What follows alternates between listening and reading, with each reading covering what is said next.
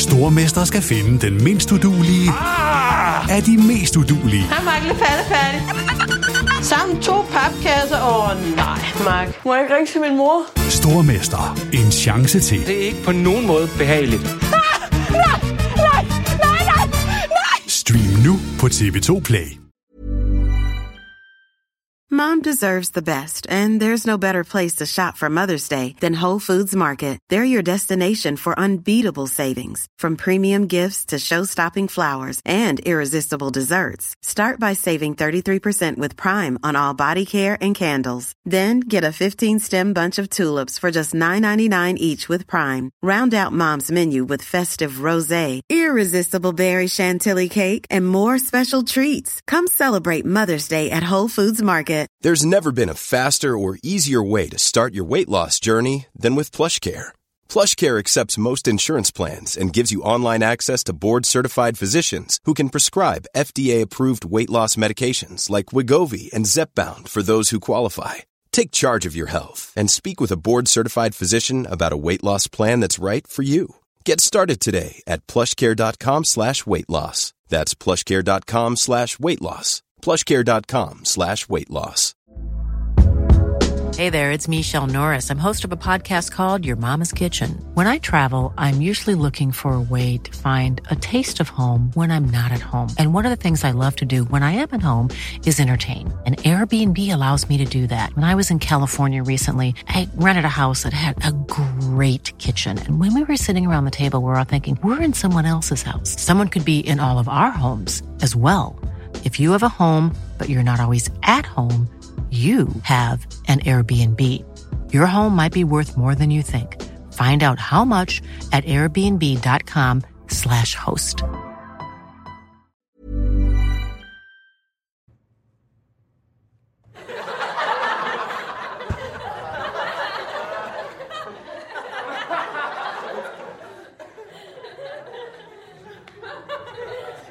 Kunne det ikke være en måde at starte på? Ja, så sjovt, at der ikke noget der er. Nej, det er i hvert fald ikke det her. Nej.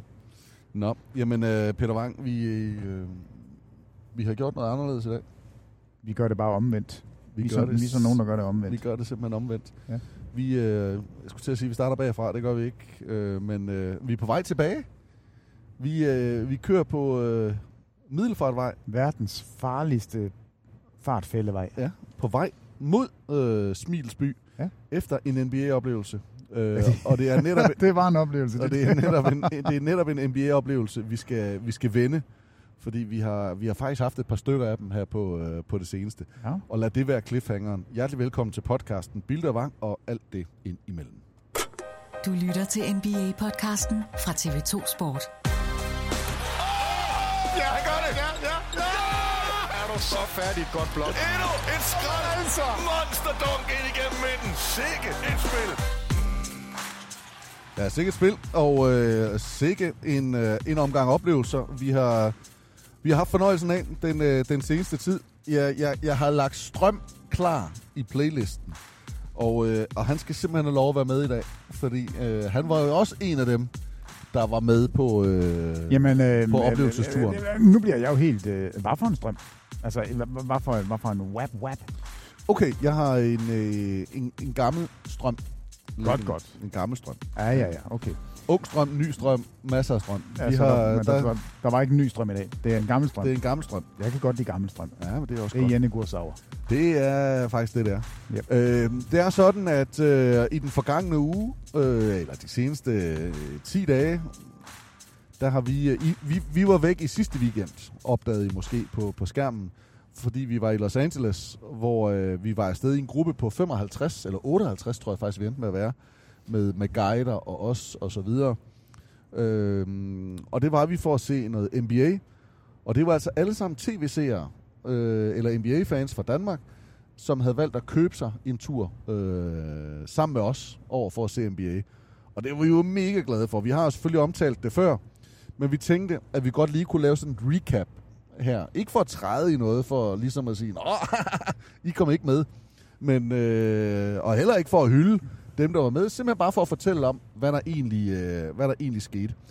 Og for det kan jo være, der sidder nogen derude og tænker, hvis der bliver sådan en tur igen, så kunne det være så sjovt. noget, jeg gider. Ja. Og så kan det være så... Nu ved man i hvert fald, hvad det er, man går ind til. Vi sagde, da den her tur skulle afsted, eller ligesom til salg, at vi er simpelthen ikke klar over det. Vi ved ikke, om der er en anden en på tegnebrættet, og om der kommer en på tegnebrættet. Vi ved, at den her tur, den skulle være holdt i 2020. Der var nogen, der kom afsted. Det har vi været inde på mange gange. Så kom coronaen.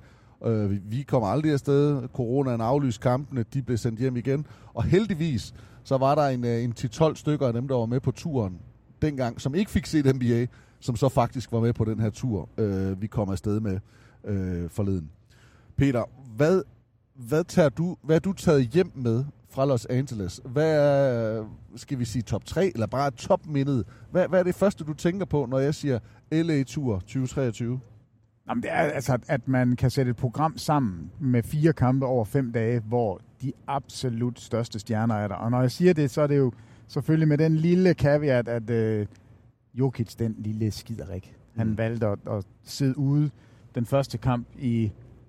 Jamen altså, han sidder aldrig ude, og så selvfølgelig er vi lidt uheldige, at nej, det er ikke nogen selvfølgelig. Vi er lidt uheldige, at den kamp, vi skulle se med Jokic og Denver Nuggets, der spiller Jokic ikke. Men ellers så var alle de stjerner, Doncic var der, LeBron var der, Westbrook var der, Harden var der, Embiid var der. Altså, det var jeg ret overrasket over, at man på den måde kunne sammensætte et program, som var så fuldstøbt, og man fik så mange fede oplevelser på så kort tid. Det er det, jeg kommer tilbage med.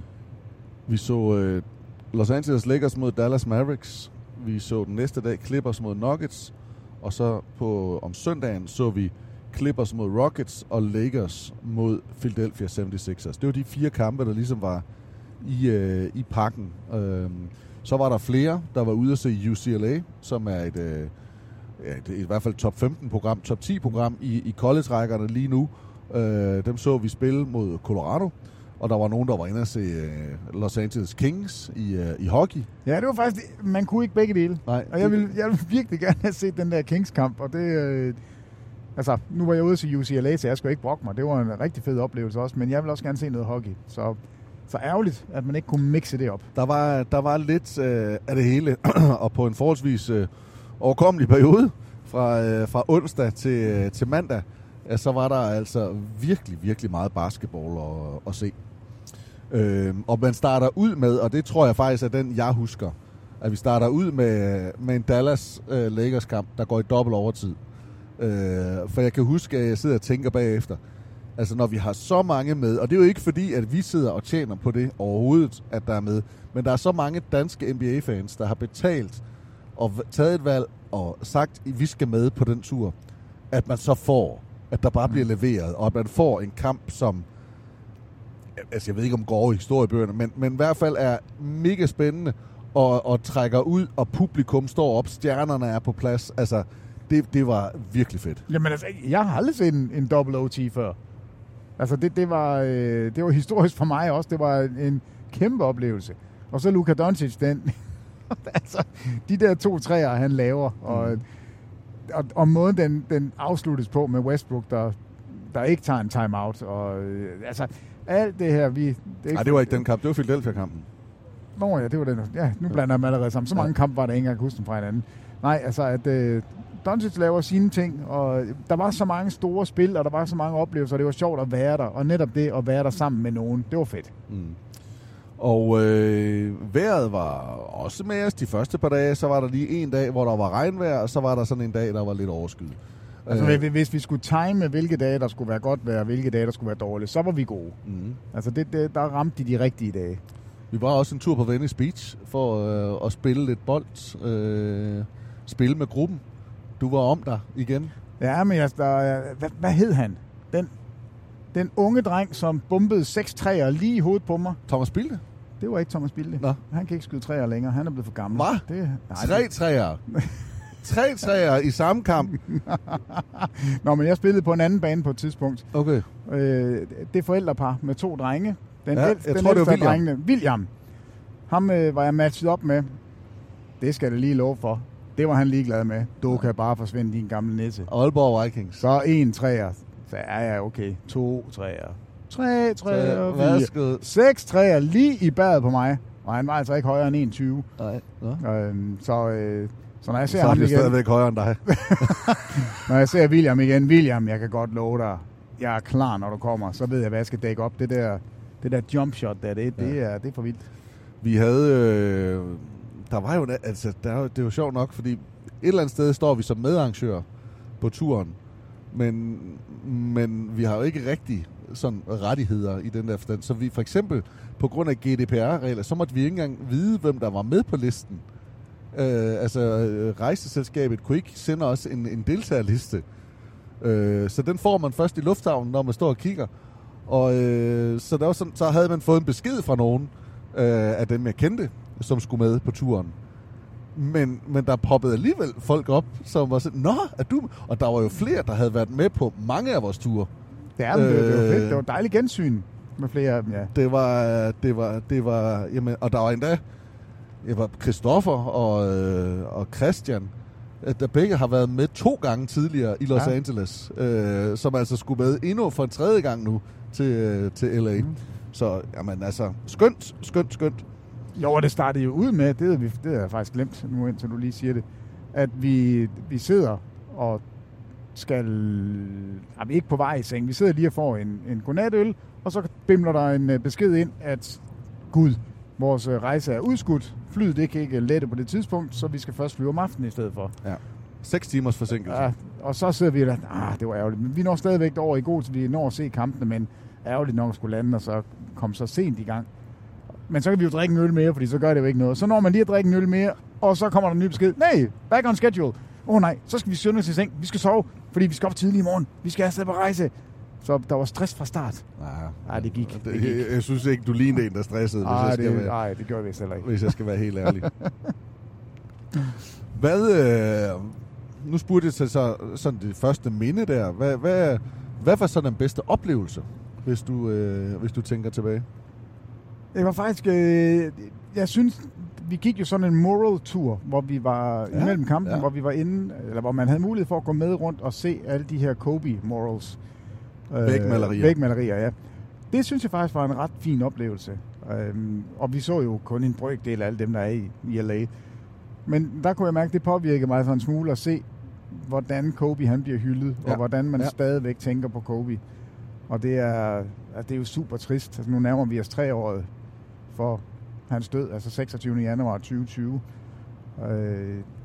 Og han har virkelig påvirket mange mennesker, og det synes jeg var tydeligt. Så den tur rundt, den kunne jeg virkelig godt lide. Ja, det var en... jeg ved ikke om det var hårdrejsende, men det var om søndagen, at vi gik den tur. Eller I gik, vi var nede og lave nogle interview, og da vi ligesom er færdige med at lave interviewene, vi skulle ind og se en kamp mere, så der var ikke så meget spildrum derimellem. Men der tager vi så en kortere tur rundt, og får også lave nogle billeder af det. Men det der med, det var søndag, der var forholdsvis roligt, der var ikke så meget trafik i downtown. Det gjorde også, at man kunne... Altså, der var ro til at stå og reflektere over nogle af billederne. Og de er jo flotte. Nogle er flottere end andre. Og nogle af dem lidt kliché. Ja, det er ikke altid en stor kunst. Med engel og fugl og Gigi og K. Altså, du ved godt, der er alt muligt. Men det får bare lige en til at tænke netop over, hvor meget han egentlig har betydet for mange. Og jeg kan anbefale at gå ind på hjemmesiden, der hedder kobemural.com. Man kan også finde det på Instagram.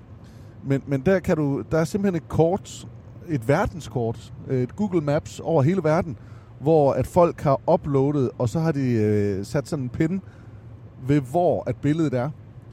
Og der kan man se, jo selvfølgelig er der klart flest i Sydkalifornien. Jeg mener, det er op over 360. Der er mange i hvert fald. Men der har altså på verdensplan, er der også sat nogle. Det tætteste har jeg selvfølgelig været inde og kigge på Danmark. Det er nogen i Flensborg, der har sat noget op. Men der er noget over hele verden. Og et eller andet sted er det meget rørende at se, hvordan at sådan en atlet, han har bredt sig. Vi var inde og kigge, Maradona har lidt i Napoli, og mener også tilbage i Buenos Aires. Pelé får sikkert et eller andet. Men jeg kan ikke huske, jeg kan ikke komme i tanke om nogen atlet, der har fået samme kærlighed som Kobe. Nej, og mange af, altså de første vi så, der var der ikke overhovedet tagget på dem. Altså de stod helt rene og har jo stået der i nogle af dem i flere år. så kom vi desværre også til en del, som var blevet ødelagt.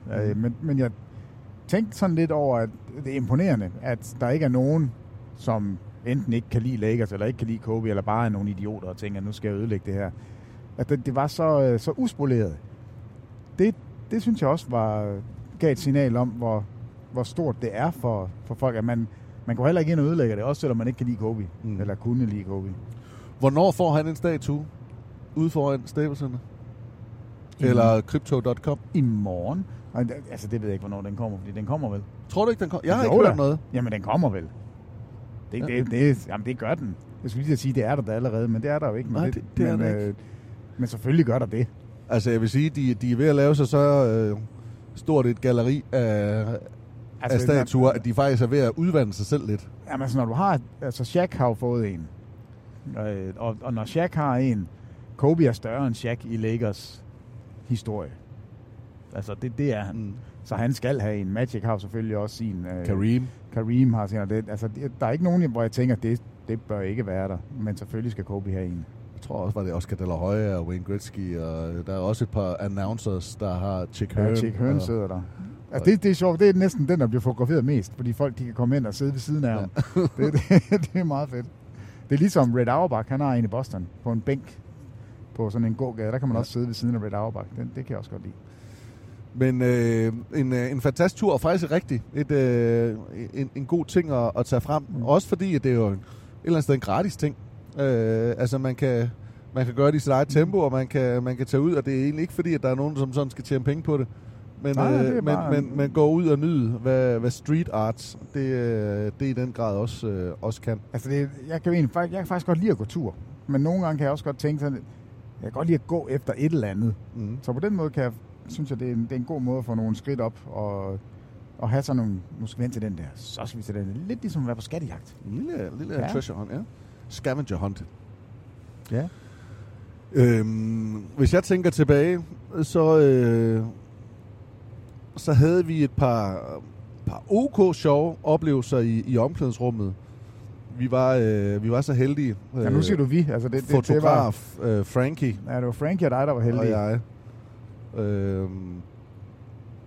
De var lidt nære med de der locker room passes. Ja, og så alligevel ikke. Jo. Altså, det var en businessbeslutning. Jeg sagde, bare hold Peter Wang langt væk fra mig. Jeg tager kun Frankie med derind. Jeg skal kun have Frankie Goes to Hollywood med. Nej. Der har jo været... Omklædningsrummene har været lukket. Altså, så NBA-omklædningsrummet, der før i tiden har været næsten stået på vid gab, og man kunne få en akkreditering og komme ind og se, og snakke med spillere inden kampen og efter kampen. Omklædningsrummene har stort set været åben for alle. Så kom coronaen, og så lukkede de for alle. Og så blev de virkelig lukket. Og så stillede de kun op på pressemøder. Men så her den seneste sæson, der er man begyndt at åbne lidt op igen. Og åbne mere op. Og nu er man så nogenlunde vist, mener de selv, tilbage til normal. Og det er normalt, det er i forhold til tider. Altså man er åben i 45 minutter inden kamp. Altså fra... Hvis en kamp er hel, så er de åben fra kvart i til halv. Inden, altså så en halv time inden kampen er de åben op til. Og så i 3 kvarter der. Og så er de åben efter kampen igen, når de har snakket og så videre. Så kan man komme ud og snakke med spillerne igen. Men den store forskel nu er, at de beskytter dem lidt mere. Så de er lidt mere nære med, som du selv var inde på, med passende. Så det er ikke bare alle, der får et locker room pass. Og da vi skulle være der 4 kampe, så troede jeg faktisk ikke rigtigt på det. Jeg håbede på, at vi ville få 2 kampe, hvor vi kunne komme i omklædningsrummet. Jeg var jo været træt af det, fordi interview på pressemøder er jo ikke sjov for os. Altså at sidde nede bagved og interviewe. Og det havde jeg jo prøvet at argumentere for og tale for min syge moster til NBA om at sige, at vi har brug for det her, vi skal have noget. Og det må man sige, vi fik til alle 4 kampe. Og faktisk også til UCLA-kampen. Men det er jo så udenom NBA. Men vi kom i omklædningsrummet der, og jeg vil sige, jeg tror især, der var et par spøjse øjeblikke, hvor, som vi i hvert fald godt kan tale om. Nu oplevede du dem ikke, men ja, du har jo været der. Nej, jeg kender settingen, så jeg tror levende, jeg kan sådan sætte mig ind i, hvordan det har været. Og jeg kan i hvert fald sige, de 2 gange, vi var i Clippers omklædningsrum, både inden kampen og efter kampen, til de 2 kampe. Der dansede Kawhi Leonard hver gang, og han sang, og han snakkede hele tiden. Jeg lover dig for, at der var så stille. De er presset, Los Angeles Clippers, hvis man skulle læse ud fra omklædningsrummet. Nicolas Batum var venlig as ever, og gav interview begge gange, og også efter kampen, men sad derude og talte med. John Wall var en positiv overraskelse. Ham talte med inden den første kamp, og han fortalte både om op- og nedture, og om hvor hårdt det kan være at være NBA-spiller, og hans oplevelse i Houston. Og det var jeg faktisk lidt overrasket over, hvor meget han åbnede op. Nu har jeg jo ikke hørt interviewet. Jeg glæder mig så meget til at høre, hvordan han, altså hvad han siger om det år, fordi det er en besynderlig beslutning på alle fronter, at han løber rundt. Det var mere det hårde i for ham, og det man gerne vil ind. Altså hvor svært det også er. Altså trods alt en all-star eller tidligere, der sidder derude for en kæmpe løn og stort navn og skal bevise sig, men egentlig også gerne vil kæmpe sig tilbage. Så der var noget. Los Angeles Lakers, også et, skal vi kalde det, meget, meget presset omklædningsrum.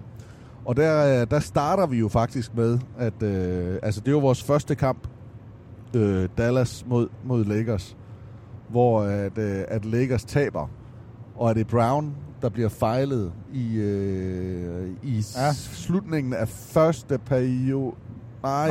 Slutningen af ordinær tid har han en 3-points skud, der vi har vundet i kampen. Og der bliver han blokket. Nej, jeg tror faktisk, det er slutningen af første overtid. Men den går i 2 overtid.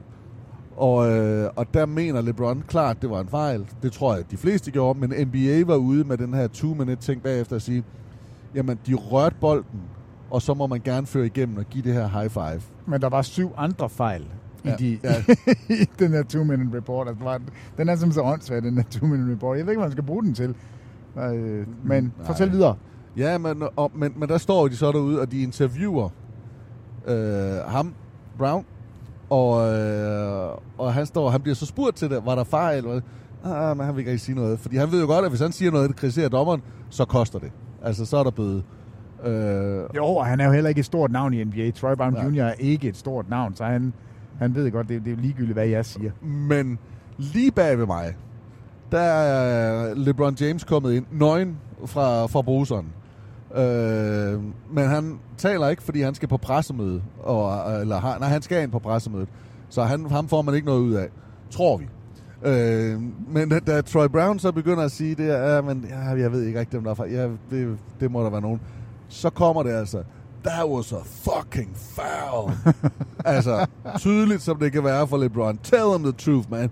Så og han begynder at smile lidt, fordi folk begynder lidt at grine, og LeBron, han går, altså, meget, meget tydeligt verbalt til værks, og giver sin tydelige holdning til, hvad det var. Jeg har faktisk ikke hørt ham få en bøde for det. Det tror jeg ikke, han har fået. Nej. Altså, han sagde det så heller ikke direkte til pressen. Han råbte det til Brown ind over pressen. Men hvad hedder han? Lige det klip har jo været ude. Ja, det har været ude. Det er i den grad ude i medierne. Og jeg vil sige, at vores reporter Frankie, eller vores fotograf, han har det også på bånd, så vi kan jo sikkert spille det på et tidspunkt. Frankie, han er god. Han er bare ikke så god til at væde, men det ikke lige der. Ja, det kan vi også vende tilbage til. Ja. Nej, så det var faktisk det var lidt specielt en første kamp at starte på. Det er jo en kamp, som Lakers skal vinde. Altså, de dummer sig jo et par omgange.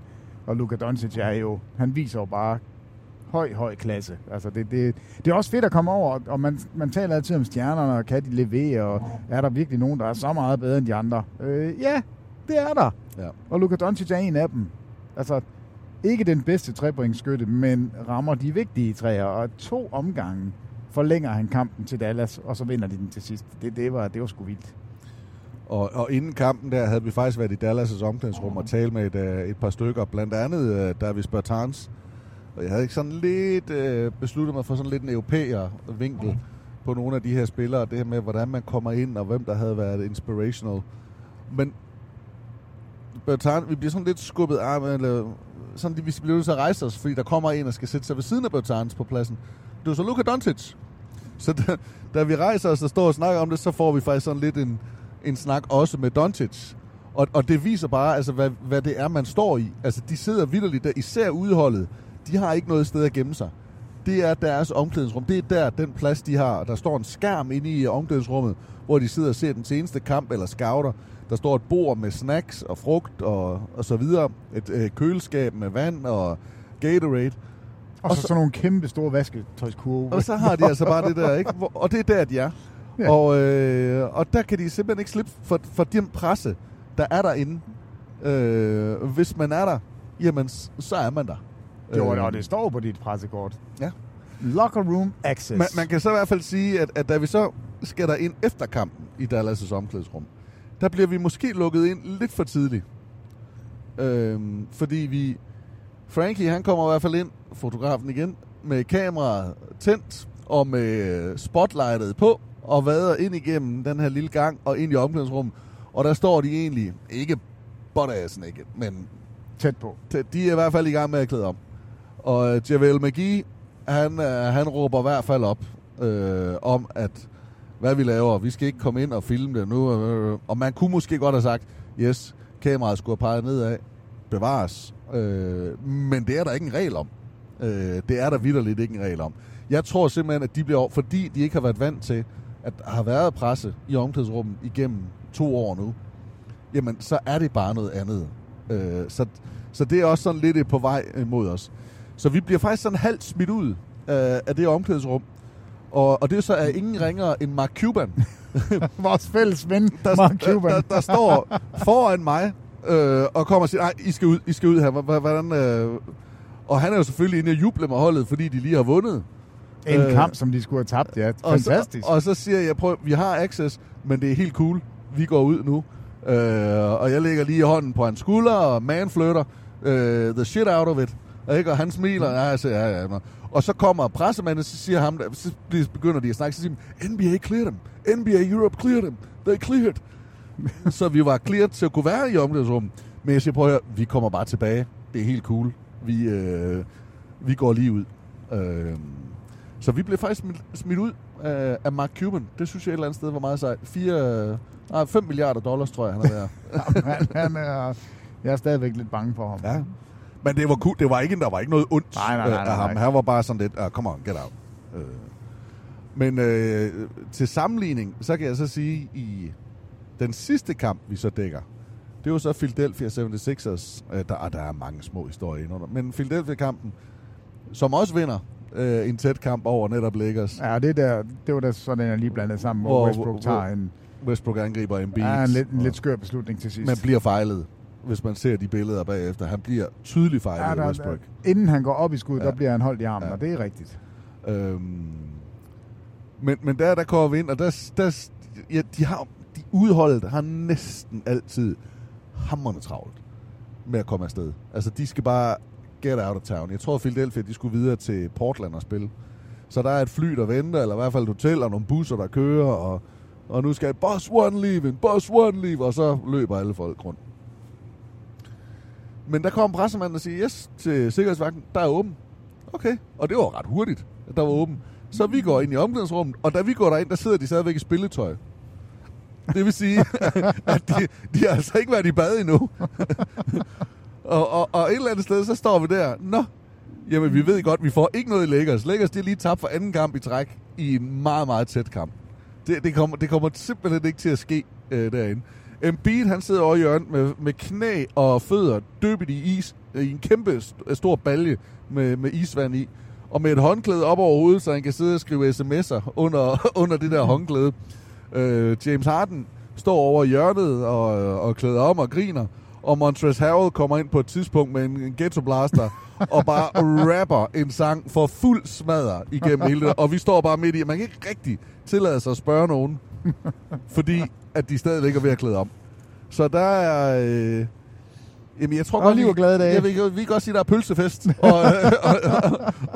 og god sang i omklædningsrummet. Så vi bliver hængende, og vi tænker også, at det her... Nu havde vi jo snakket lidt med Lakers inden, og vi havde for den anden kamp. Så det her, det var et af de gode steder.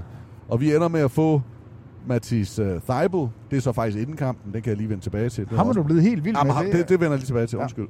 Så fik vi Josh Niang. Han er faktisk også et sjovt interview og en sjov karakter. Vi talte med PJ Tucker, og han var ghetto.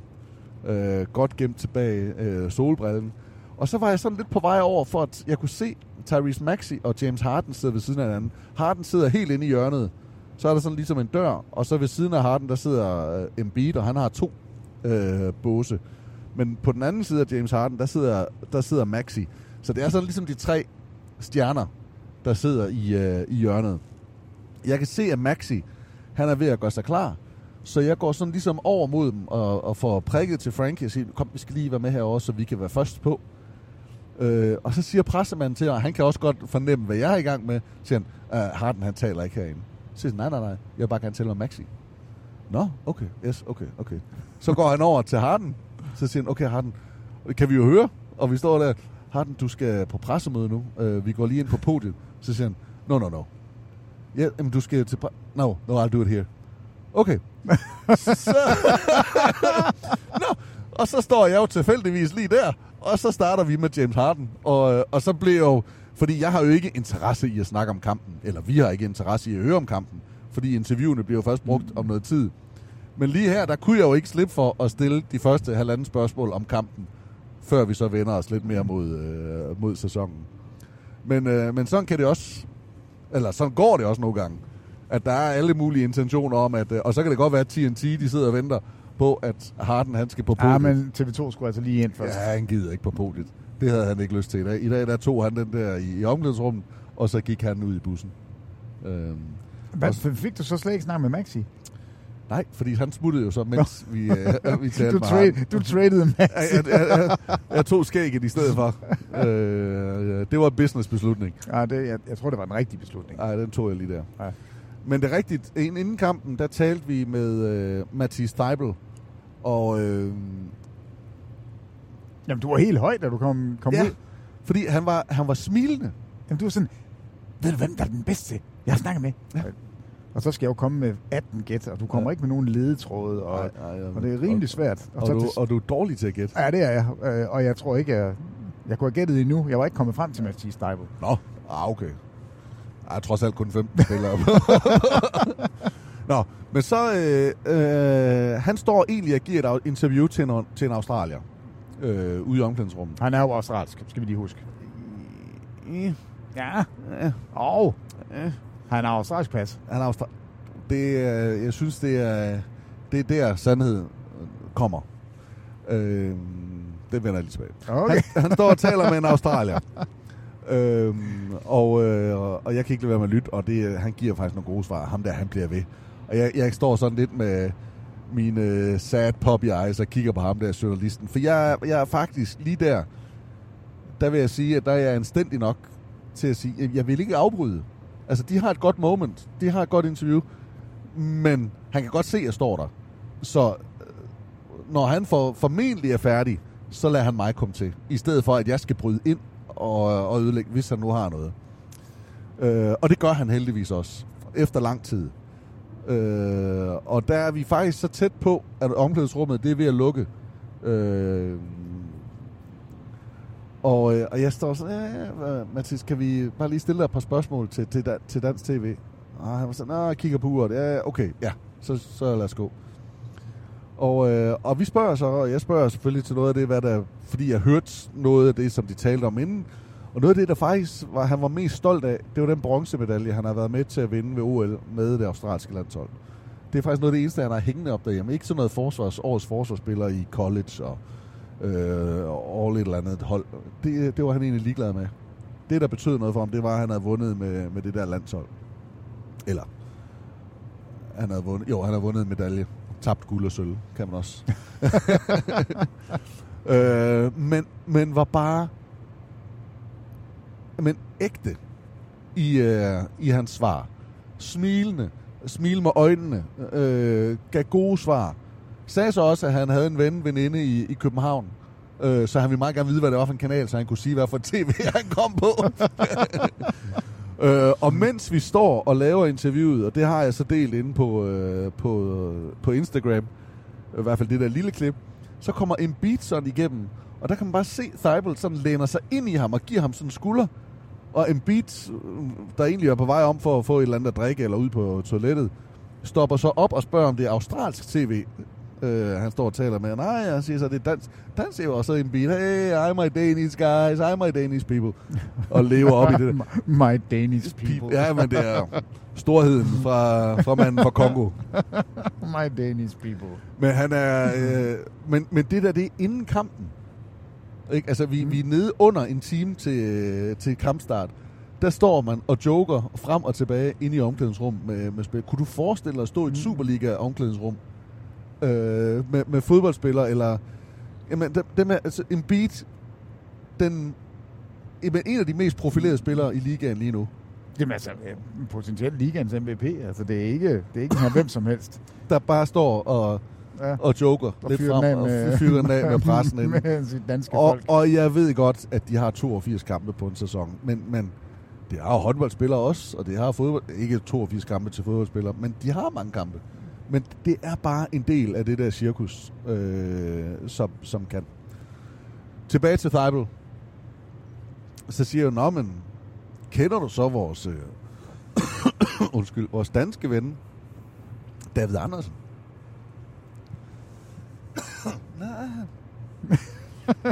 Nej, men det var så der. Det var der, det kom lidt frem. Jamen, han har jo ikke været i Australien så længe. Han havde bare lige haft muligheden for at få et australsk pas. Undskyld. Han har haft muligheden for at få et australsk pas. Og det har han så taget for at kunne spille med landsholdet. Så han har faktisk ikke været der. Er han en snyder australier? Han har ikke været der ret meget. Han er snyder australier. Der var i hvert fald et eller andet ved, det var bedsteforældrenes side af familien, der kunne sikre ham det her. Ej, god historie. Australsk pas. Så det var egentlig rimelig nyt for ham. Det var også nyt for mig. Ja. Ej, hvor sjovt. Men det gjorde ham ikke til nogen mindre god fyr. Så lige meget hvordan og hvorledes det kommer til at gå ham, så kommer jeg til at tale godt om ham fra nu af. Det er jeg simpelthen så glad for, fordi at, han kan godt være sådan en spiller, der er svær at holde af, fordi han er ikke så god til at skyde. Ej, jeg har meget, meget let ved at holde af ham nu. Ja, men han kan jølme dække op. Altså, jeg har altid været kæmpe fan af ham, men det er dejligt, du er med på båden nu. Ja. Houston, det var lidt op ad bakke. Det kan jeg godt afsløre med interview. Men vi fik din favorit, den glade tyrk. Er det rigtigt? Ja, vi fik... Alperen Şengün. Vi fik en snak med ham. Det var godt. Og jeg fik også en god snak faktisk med Maxi Kleber fra Dallas. Også på den her... Han er snart tilbage. Ej, han var også sympatisk.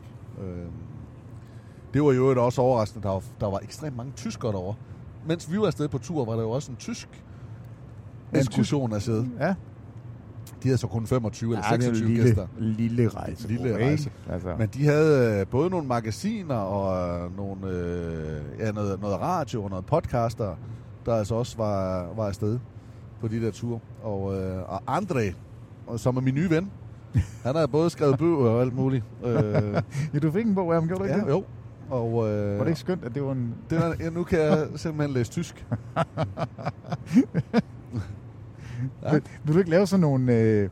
Skal vi lave nogle citater? Jamen, sådan nogle oplæsningsomgange, hvor vi lige tager en side fra Andrés bog. Det kan vi. Skal vi gøre det? Som et fast segment i vores kører? Det kunne være mega sjovt. Nu skal du skal vælge noget godt noget ud.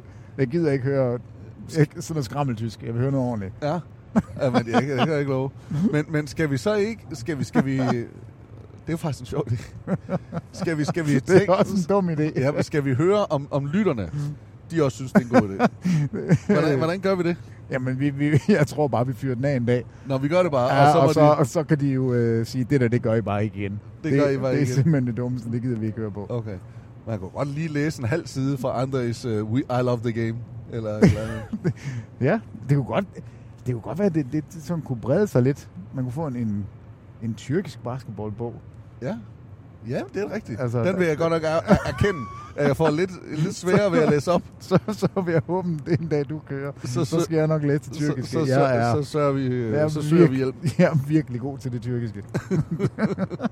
Det gør vi. Næste køretur. Det er en cliffhanger. Så skal vi nok have glemt den bog. Men det prøver vi at huske. Så skal vi læse op for Andrés tyske bog. Hvad ellers? Hvem mødte vi ellers? Hvad var der ellers af sjove ting? Jeg har en sjov en, men hvad har du ellers? Jamen, jeg mødte jo ikke så mange sjove mennesker, som du gjorde. Jeg var jo ikke nede i omklædningsrummene og hænge ud med nøgne NBA-stjerner. Nej, vi havde LeBron 2 gange naked. En gang med balle, og ja. Med dong? Også? Det var Frankie helt sikker på. Det var pokkers. Ja, det var pokkers. Altså, jeg har jo taget et ulovligt billede af ham en gang. Altså ikke, hvor han var nøgen, men han havde lændeklæde. Ja. Hvor han bare sad med alle sine svulmende muskler. Ja. Og der tænker jeg, det billede, det er jeg simpelthen nødt til at have, fordi så kan jeg sige... Og det er jo derfor, at du ikke får lov at komme med. Ja, men det ved jeg godt. Og det er også fint nok, du holder mig ude. Det går galt. Det går galt. Jeg kommer til at sætte mig på skødet af en af dem, hvis det er. Men, okay, Frankie, han ligger simpelthen inde med... Nej, han har ikke taget billeder. Nej, der er ikke noget, der er filmet. Men vi så. Jeg skulle lige til at sige, gud ved, hvad det koster for at få lov til at se det. Nej, der er ikke noget der. Nej, okay. Alt er i absolut bedste og skønneste orden der. Alright. Nej, og så Houston, der var gang ind, så var det Dallas, så var det der, så var det der. Jeg tror egentlig, vi fik en masse gode interviews. Det vil sige. Var der slet ikke noget Westbrook? Fik I ikke noget med Westbrook? Jo, jeg spurgte Westbrook, og han sad derinde og sang med headset på. Og så spørger jeg. Men det gav ingen mening. Han sad og råbte inde i hjørnet af omklædningsrummet med headset på. Og jeg går hen til ham og spørger. Jeg har jo spurgt ham for mange gange. Så jeg vidste jo godt, men jeg tænkte her, nu har jeg har vinklen. Jeg har det, der kan få ham til at tale. Jeg synger et spørgsmål til ham. Nej, vi havde lige været ude til UCLA, og vi havde noget footage på UCLA, så sagde jeg, her, nu har du chance. Kan jeg ikke bare lige stille dig 2 spørgsmål om UCLA, om hvad den har betydet for dig? Og så gik han i gang igen med at sidde. Altså, han er jo lidelig. Jeg har intet problem med at smide Westbrook under bussen. Altså, det har jeg ikke. Og derfor så når jeg siger, at der var fejl på Westbrook, så tro mig, så var der fejl. Fordi jeg vil være den første til at sige, at Westbrook er en tåbelig beslutning. Det synes jeg egentlig stadigvæk, han gjorde. Nej, jeg er ikke kæmpe stor fan af ham. Og nej, hvor irriterer det mig også bare nogle gange, når du bare sidder og elsker ham på fuld smadre. Det fik jeg lige. Det kunne jeg mærke. Det kom lige af. Det er nogle af de bedste sange, jeg har hørt. Det er din Westbrook-sang. Ja, nej. Den er med god. Ja, så du kan få den her, og så skal du få... Jamen, jeg har en god historie. Ja? Fordi der var jo til den sidste Clippers-kamp, der var der jo uddeling af bobbleheads. Ja. Og så fik man af alle bobbleheads, så var det selvfølgelig Marcus Morris. Senior. Det var så den, man kunne få. Det blev jeg glad for. Ja, det gjorde jeg ikke. Men det gjorde jeg så alligevel, for jeg har fundet en perfekt plads. Han står ude på mit kontor, og så har jeg vendt ham rundt, så han står og kigger ind i væggen. Og så kan han være i skammekrogen. Så kan han stå derovre med ryggen til.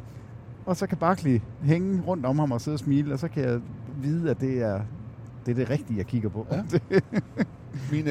Min ene søn, som er meget glad for basket, han har fået den her bobblehead, og han har nu erklæret, at han samler på bobbleheads. Okay. det her, det vil han gerne have fra nu af. Okay, men han ved jo bare ikke rigtigt, at man ikke kan købe dem her. Så det er jo sådan nogle, man skal være heldig at få, når de deler ud. Den der Karl Kuzma bobblehead, ja, med den lange ærme. Den vil jeg gerne have. Den synes jeg er sej. Den kan noget. Ja, den kan noget. Det er rigtigt. Man kan sikkert godt købe dem på eBay eller et eller andet. Jamen, så er det jo ikke. Det er ikke den måde, man skal have den på. Nej. Nå. Jeg synes, vi skal vende næsen mod Venice Beach, for vi var dernede, selvom du lige nævner, Peter, at der blev skudt til lidt træer. Jeg blev skudt ned af en 12-årig. Ja. Det synes jeg ikke er fair. Så havde vi altså også en anden ting i gang dernede, og det var vores gode mand Søren Strøm, som vi jo faktisk godt vidste skulle med. Han har i hvert fald talt om, at han skulle med på turen. Og så stod han der. Og han stod der. Og han var der. Og han var klar i live. Og han er jo en kendt stemme af podcasten her. Så nu spoler vi bare lige tiden tilbage til noget af det tidligere, han har lavet for os. Og så nyder vi det, mens vi lige ruller på E45. Asfalten under fødderne her i podcasten Bilde og Vang og alt det indimellem. Tune in, skru op. Hæld lidt kaffe i koppen, tag en timeout på sofaen og lad nakkestøtten være basketbolden op. Tag med på tur sammen med Bilde og Vang. Bolden i luften, så spillet i gang. Et skud NBA, der kan stille din trang. Hvis du elsker det shit, er vi en del af det sammen. Stats, facts og anekdoter. Brækker spillet ned til atomer. Venter spændt på nye episoder. Når vi rammer midten af oktober. Tro mig, Dirk Nowitzki er overmenneskelig og Charles Barkley har god status. Snakker bold i timevis. Usensureret og helt uden manus. Del 3 ting som et kendt af Vang, Bilde og NBA. Et lyspunkt på en vinterdag. Bare luk øjnene og bliv sendt tilbage til Bulls Sonics kamp 6. Finalen 1996. Som første gang du havde sex. Man får brug for Kleenex. 92 Dream Team. Skyhook Kareem. Dream Shake Hakeem. De fik fansen til at besvime. Uforglemmelige præstationer og højdepunkter, der er sket en gang. Hvis turen er 200 kilometer lang, så tag med Bilde og Peter Vang. Turen i dag er 130 kilometer. Forleden der var den jo flere tusind kilometer lang, da vi... Den er altså 150 for mig, vil jeg bare lige sige. Rejste over Atlanten. Ja, det er godt som dig. Alt det er lidt længere for Peter Vang. På nær. På nær. Ding, det er vi ikke tale om. Nå. Vi var på Venice Beach. Vi spillede. Vi hyggede. Vi havde det sjovt. Og Strøm vandt jo faktisk den store skudkonkurrence. Han vandt faktisk en... Han er en rigtig baller. Pille ud Lightning. Ja. Ja, det må man sige, at han er tro mod sit ord, fordi udover at han jo vandt vores konkurrence, så bliver han også hængende, da de fleste var gået hjem, og så ender han ud med at spille sådan en pick-up-kamp 2 mod 2 med 3 lokale. Ja. Og har en game winner, et venstrehåndslager på pladen. Ja. Og så takkede han af og sagde, at det var fint. Så fik I lige lært, hvordan men jeg vinder kampen her. Jeg vil bare lige sige, jeg har også video-footage, der kan købes af Søren Strøm, der angriber på hovedbanen på Venice Beach og kalder den tyndeste fejl. og jeg har vist det til ham, og han er godt klar over det. Det var en tynd fejl, han dømte. Så jeg vil bare lige sige, så meget en baller, det er han heller ikke. Men props til ham. Nej, det der så også var, det var, der var jo en seriøs anden baller, der lige pludselig dukkede op. Det var sjovt. Og det spredte sig sådan lidt som en steppebrand. For lige pludselig, ved siden af banen, der står der en yngre dude og hans far. Eller hvad der ligner hans far, det viser sig også at være hans far. Men der kommer nogen af dem her hen fra gruppen, der har rendt og spillet, og ser ham, og hen og lige tager et billede, og så kommer de løbende hen til os og siger, det er Jordan, det er Kilgannon, ham der fra dunkeren. Og de havde fuldstændig ret. Men det var ikke en, der kom, det var ikke to, det var en 10 stykker, der når at komme hen og sige, at herhen, der står Jordan Kilgannon, en vanvittig dunkerpære. Jamen altså nok anerkendt som, hvis man skal pege på en, der er den bedste dunker. Og det er jo altså ikke NBA-spillere, vi taler om her. Der er det simpelthen professionelle dunker, som lever af at lave dunkeskud. Og der er Jordan Kilgannon altså... Han er nok den bedste lige nu, hvis man skal pege på en. Han har det der scorpion-dunk. Ja, det er så latterligt godt tænkt og han hopper forbi veludført. Og kigger væk og sådan noget. Men Google ham, eller YouTube ham, Jordan Kilgannon. Efter at så skulle gruppen faktisk hjem. Vi blev hængende, fordi vi var i gang med at optage noget mere video. Så snakker jeg længe med Kilgannon og hans far. Og de er simpelthen så sympatiske. De er rareste mennesker, og meget, meget nede på jorden. Og man kan slet ikke mærke på ham, hvor stort et navn han faktisk er. Han har været nede og skyde en reklame, ikke på Venice Beach, men i LA, dagen inden for Foot Locker, og var i gang. Og nu kom han herude på Venice Beach, bare lige for at se. Han skulle lige ud og måle kurvene, om de stadigvæk havde den samme højde. Så han gik rundt med et målebånd og målte kurvene og hoppede lidt. De var 10 fod, præcis. De var som de skulle være.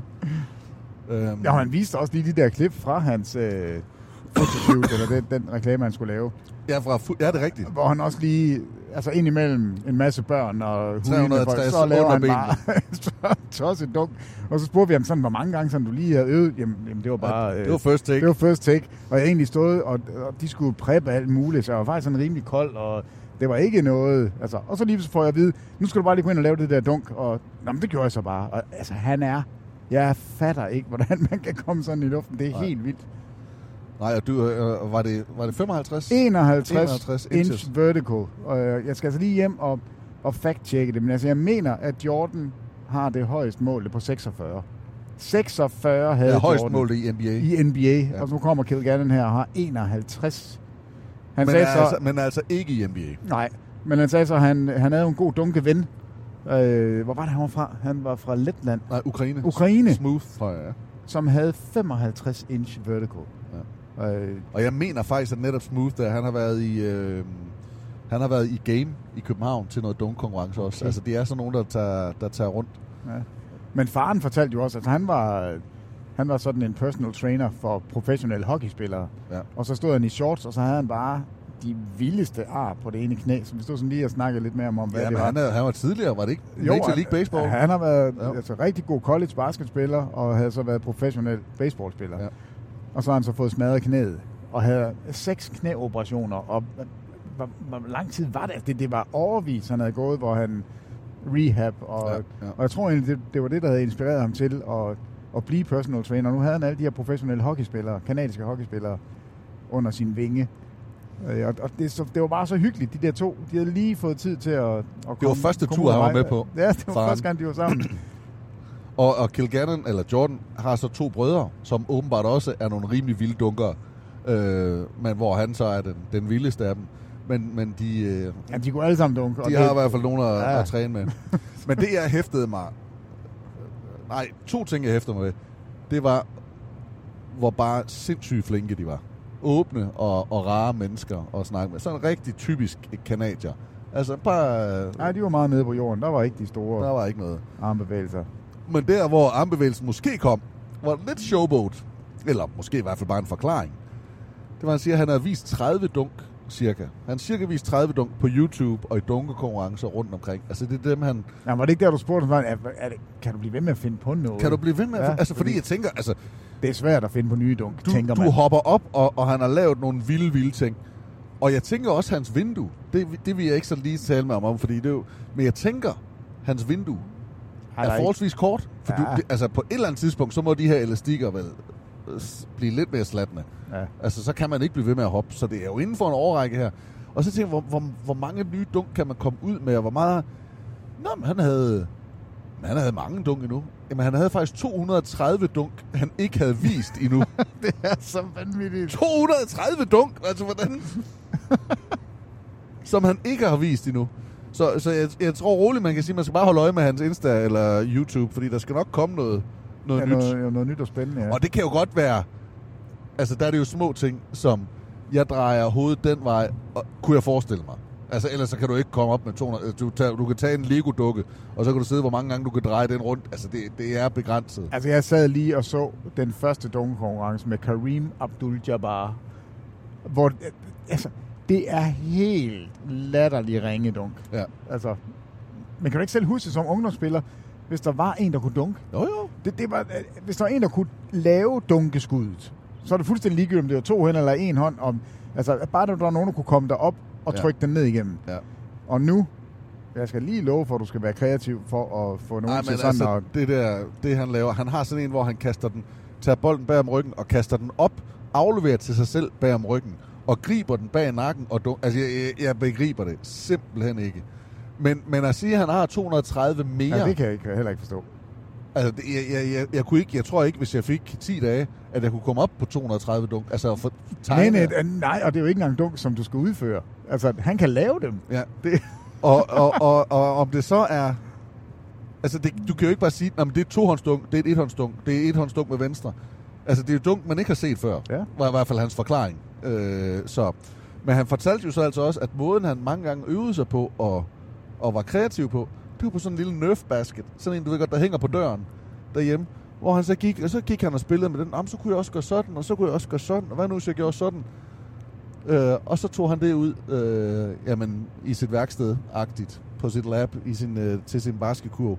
Og så gjorde han det. Altså, det var unfair, så godt han hopper. Ja. Men gå ind, gør os den tjeneste, eller gør dig selv den tjeneste, og gå ind og se, hvad han kan på YouTube eller Instagram. Jordan Kilgannon. Og hvis jeg er derinde, så hils det endelig fra Danmark. De danske fans, dem er mange af. Og ellers så kommer det i hvert fald nu. Vi er ved at nærme snart en afslutning, Peter, på en dejlig lang tur.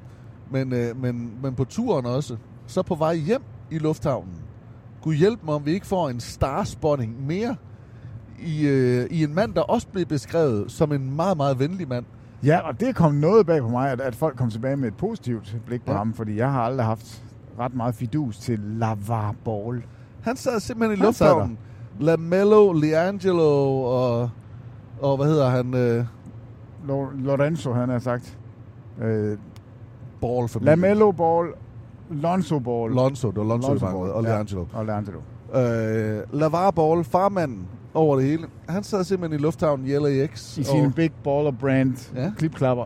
Og sad og snakkede, og der var der var der en 3 grupper fra vores gruppe, der lige var hen og spørge, om de må tage et billede, og han stillede gladeligt op. Jamen, det er nogle super fine billeder, ja. Og alt var han godt. Han er altså en ordentlig basse. Ja, det må man sige. Men de sagde alle sammen, at han havde været så sød, og så venlig, og så rar. Og der kører jo åbenbart også sådan noget tv-serie, hvor man kan følge Ball-familien, og hvor der er altså rigtig meget fokus på, hvordan han har passet på sin kone gennem et sygdomsforløb, og de siger, at han er simpelthen så sød. Ja. Og det er jo ikke det indtryk, vi fik af ham, da han da han prøvede at pushe Lonzo ind først, og bagefter og nu laver vi de her sko, og de koster $1,000, og det er det bedste nogensinde. Og altså, han var sådan ulidelig, og det kom jo til faktisk sådan, at Lakers bad ham om at blive væk. Ja. Altså, du skal ikke ind, fordi du ødelægger det for os, du ødelægger det for din søn, du ødelægger det for hele ligaen, at du opfører dig sådan her. Så han blev formentlig adgang til de der pressesessions og som tilskuer. Og nu poppede han lige op i lufthavnen, og så sad han der og var faktisk rigtig venlig. Ja, vi gættede faktisk på, om han skulle videre til Paris, fordi der skulle Lonzo jo angiveligt, eller i hvert fald Lonzos hold spille, men Lonzo blev aldrig rigtig spottet, i hvert fald ikke mig, i Paris. Og så sluttede den tur i USA. Så en skøn tur, en dejlig tur. Det var. Og vi diskuterede, eller spurgte lidt på vej hjem, hvor skulle den næste tur gå hen? Har du tænkt lidt over det? Hvor vil du gerne hen næste gang? Jamen, jeg har jo i noget tid haft lyst til at sådan noget Milwaukee, Chicago, Detroit, Cleveland. Altså de der sådan lidt steder, hvor man ellers ikke tager hen. Jeg kunne godt tænke mig at se det. Jeg kunne også godt tænke mig over på Vestkysten. Det talte vi også om med Portland og Sacramento. Det kunne også være fedt. Altså, jeg tror ikke, man går galt i byen. Jeg vil egentlig også gerne til Memphis og prøve at se deres arena. Men det er jo det der med, det er jo godt, hvis der er noget andet at lave også. Og jeg tror, i Memphis, der kan det godt være, at man er rimelig stok. Nej, der er hele Martin Luther King, og der er museer, det er jo der musikken kom fra. Elvis' studio ligger i... det kan godt være, vi skal tage til Memphis. Så. I Memphis. Og en god madscene også der. Men det er en lille by, så jeg er enig. Ja, altså for mig, hvis jeg skulle vælge, og vi tog afsted i næste måned, så var næste tur, det var til Kalifornien igen, og det var til San Francisco, og det var til Sacramento. De ligger forholdsvis tæt på hinanden, altså det er en køretur imellem. Jeg er enig, jeg vil også gerne de andre, jeg vil også gerne Denver, Minnesota, Utah. Der er jo meget af det der, som kunne være fedt. Nu har jeg både været i Chicago, du har også været i Chicago, ja. Men Milwaukee har været i, Detroit har jeg været, Cleveland har jeg været. Jeg kunne også godt se sådan en Boston, New York, Philadelphia-agtig ting. Jeg hørte lige en podcast med, hvor Austin Rivers blev spurgt om, altså han spiller jo stadigvæk i ligaen for Minnesota, og har mange sjove ting at sige, men han blev spurgt om, hvor er de bedste fans? Ja, der tror jeg, Philadelphia kan stå ret højt. Ja, men der var han nemlig, det var Boston, og det var Philadelphia. Og Boston, de var fulde, og de var vilde, og de råbte og skreg, de skabte sig, og de hæppede altid på hjemmeholdet, og de var ikke nogensinde med på at buge deres egne spillere. Og i Philadelphia, der var de fulde, og de var vilde, og de buede hjemmebane, og de buede udebane. Ja. og det synes jeg faktisk var ret sjovt, den adskillelse af det, men det var de to crowds, han tog ud og sagde, at det var simpelthen, det var der. Så det synes jeg, man skulle opleve. Jeg har hørt, at Philadelphia, og det er jo både fodbold og så videre, altså deres fanbase, det skulle være, det er ret hardcore. Det er østkyst mentaliteten, big city arbejder der hvor virkelig bliver givet gas. Så der kunne jeg godt se. Men der er altså også noget i at komme over, hvor det er lidt varmt. Ja, men det er jo det. Det er jo vejret, der tit gør det, og det er derfor, man ofte ender i Miami og i Orlando og i Los Angeles. Og men jeg New kunne York, også ikke? godt se, med min kærlighed til Dallas, så kunne jeg godt se en Dallas, og så lige en smuttur måske op til Oklahoma City. Så kunne du få se alle de langlemmede spillere der, og du kunne være glad. Og det ville være så glad. Eller et sted, hvor Ife han spillede kombineret. Altså, det kunne egentlig være, at det er Ife, der bestemmer, hvor vi tager hen. Ja. Så hvis Ife er i NBA næste år, så tager vi derhen. Jamen, det gør vi. Ja. Altså, det skal vi. Det tror jeg. Det er et løfte. Det tror jeg er svaret, ikke? Ja. Men derfor kunne man jo godt have drømme om, hvor man synes, der kunne være fedt. Jo. Så. Jo. Godt. Jamen, Peter Wang, er det ikke det? Jo, nej, jeg synes, der er en ting, vi ikke har snakket om. Ja. Nu vi taler om the crowd. Der er kæmpe forskel på Lakers crowd og Clippers crowd. Eller måske ikke crowden, men mere måden at afholde kampene på. Ja, oplevelsen. Det synes jeg var overraskende, at der var så stor forskel. Fordi vi har set Lakers før, vi har set Clippers før, men jeg har aldrig prøvet at se dem på samme dag, og det havde vi jo en oplevelse af om søndagen. Ja. Og der er smæk på Clippers. Altså virkelig. Der bliver skudt med, jeg skal love dig, med t-shirts, og der er dansedamer, og der er underholdning, og der er fart på, og lyd, og masser af musik. Og det er sådan en total underholdning. Laser, fyrværkeri. Ja, der er smæk på. Og så kommer man til Lakers, som har en sublim god intro. Altså det der klæde, der falder ned, og de der film, der kører, og det er rigtig fedt. Og så skal jeg lige love for, at der kommer nogle døde perioder. Ja. Jeg var meget skuffet over sådan hele måden at vise Lakers frem på, eller vise basket frem på Lakers manér. Lakers har jo været et af de franchises, der skubbede til showindustrien. Jamen fuldstændig. Altså med boss og opfandt cheerleaders og alt det der, ikke? Men de er så også et af dem, der har holdt traditionen sådan, skal vi sige hævd, det ved jeg ikke. De har ikke udviklet videre. Ej, de holder meget fast i det her med lyset på første og anden række, og så kun på banen, så man kan se stjernerne, der er der, og man kan se spillerne. Og det er Laker Girls en gang imellem, og ellers så er det sådan forholdsvis simple tricks. Ja, der sker ikke rigtig noget. Hvor Clippers, altså jeg synes Clippers intro er federe end Lakers'. Med alt fra fyrværkeri til lasershow, og altså det var fuldstændig vanvittigt. Ja, skærmen, den kunne godt hjælpe lidt ved at komme op i stor, men ja. Altså jeg glæder mig til, at de får deres egen hal, fordi der kommer smæk på. Det er slet ingen tvivl om. Men og så stemningen også, frem og tilbage. Nu så vi nogle tætte kampe med Lakers, så det hjalp selvfølgelig en del på stemningen. Men sådan showet, men der har Clippers bare altid, siden Baumer kom til, skubbet lidt mere ekstra til den. Ja, altså, han vil gerne. De har gjort noget mere. Ja. Også for at skille sig ud fra Lakers. Men det er lykkedes. Det er lykkedes, ja. Og så kan man sige det sidste, der var i det her, da gruppen rejste hjem, så rejste jeg videre til Paris, og vi så det dernede. Du kommenterede kampen hjemmefra. Jeg er ikke helt sikker på, at jeg forstår, hvorfor Bulls og Pistons skulle spille dernede. Men pressedækningen dernede, der kan jeg godt love, der var vi ikke i nogen omklædningsrum. Der var tryk på. Der var over 140 pressefolk, der stod bare på hælen af hinanden for at få en lille bid af nogen.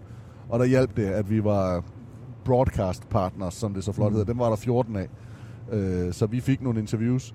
Og hvis jeg kunne lide Matisse Thybulle, Dwayne Casey, headcoachen for Detroit, altså jeg tror, jeg knuselsker ham. Han er, jamen, det har du altid sagt. Ja, men og det blev bare bekræftet her. Han var simpelthen...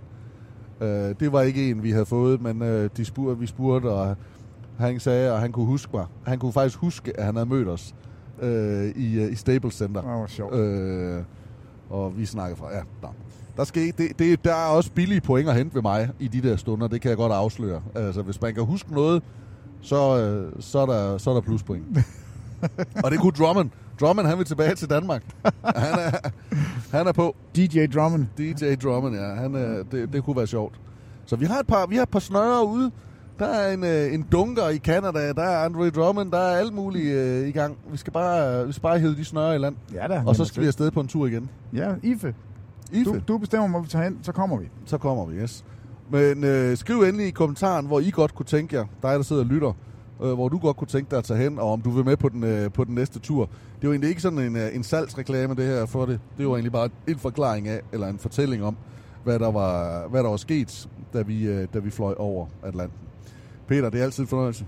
Ja. Og nu når vi vejs ende på den her. Og så vil jeg bare sige tak til dig for en god tur. Jamen selv tak. Det var en kæmpe fornøjelse. Og tak til de medrejsende. Ja. Det var dem, der skabte turen. Det var jo det, der gjorde, at det var en speciel tur. Det var det var en kæmpe oplevelse. Mest dem, faktisk. Ja, det var det faktisk. Og så Camilla Andersen, hende der havde vundet OL engang i en eller anden holdsportsgren. Ja, hun siger også, at basket, det kan også noget. Men hendes søn har jo virkelig forstået det, ikke? For det var jo faktisk ham, der har trukket familien afsted. Det var ham, der nærmest skulle spille. Og han kan spille. Han er med god. Ja, han kan spille. Ja. Så props i den lejr for faktisk at have fanget og forstået det. Jo, og så den falske Steffen Brandt, han var også okay. Det var fint. Det var første gang, at han kunne sige, at han var Steffen Brandt fra TV2. Det var rejselederen fra Travelsen. Sådan der.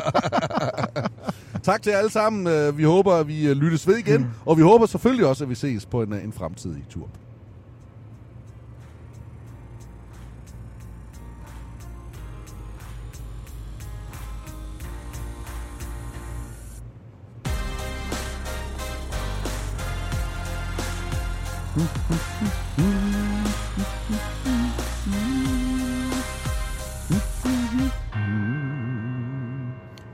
Jeg skal have noget mere Westbrook-sang. Det kan jeg godt sige dig. Det får du ikke. Og lidt tysk oplæsning. Det skal nok blive godt. Men jeg har fået Crocs. Ja, det har du. Med for. Og jeg er faktisk lidt misundelig, fordi det er med for. Det er meget sejt. Det kan noget. Ja. Men der var ikke nogen, der låste sig ude? Der var ikke nogen, der gjorde sådan noget? Jo, det var der da. Hvad er det? Der var der en dør, der blev brudt op. Nej. Jo. Der var en makker, der faldt i søvn. Eller, jeg låser lige døren, jeg sætter slåen for. Du banker bare, når du skal ind. Bank, bank, bank. Ja. Han vågnede ikke op. Så måtte de hente ned i receptionen, og så måtte jeg bryde døren op. Nej. Jo, og så lå han og sov. Nå, okay. Men jetlag, det kan også noget. Ja, jeg tror bare, det er sådan, man sover, når man er teenager. For Nå, det er ikke engang hørt. Jo, det er en rigtig god historie. Det er godt, du kommer med den nu. Ja, den havde jeg lige glemt.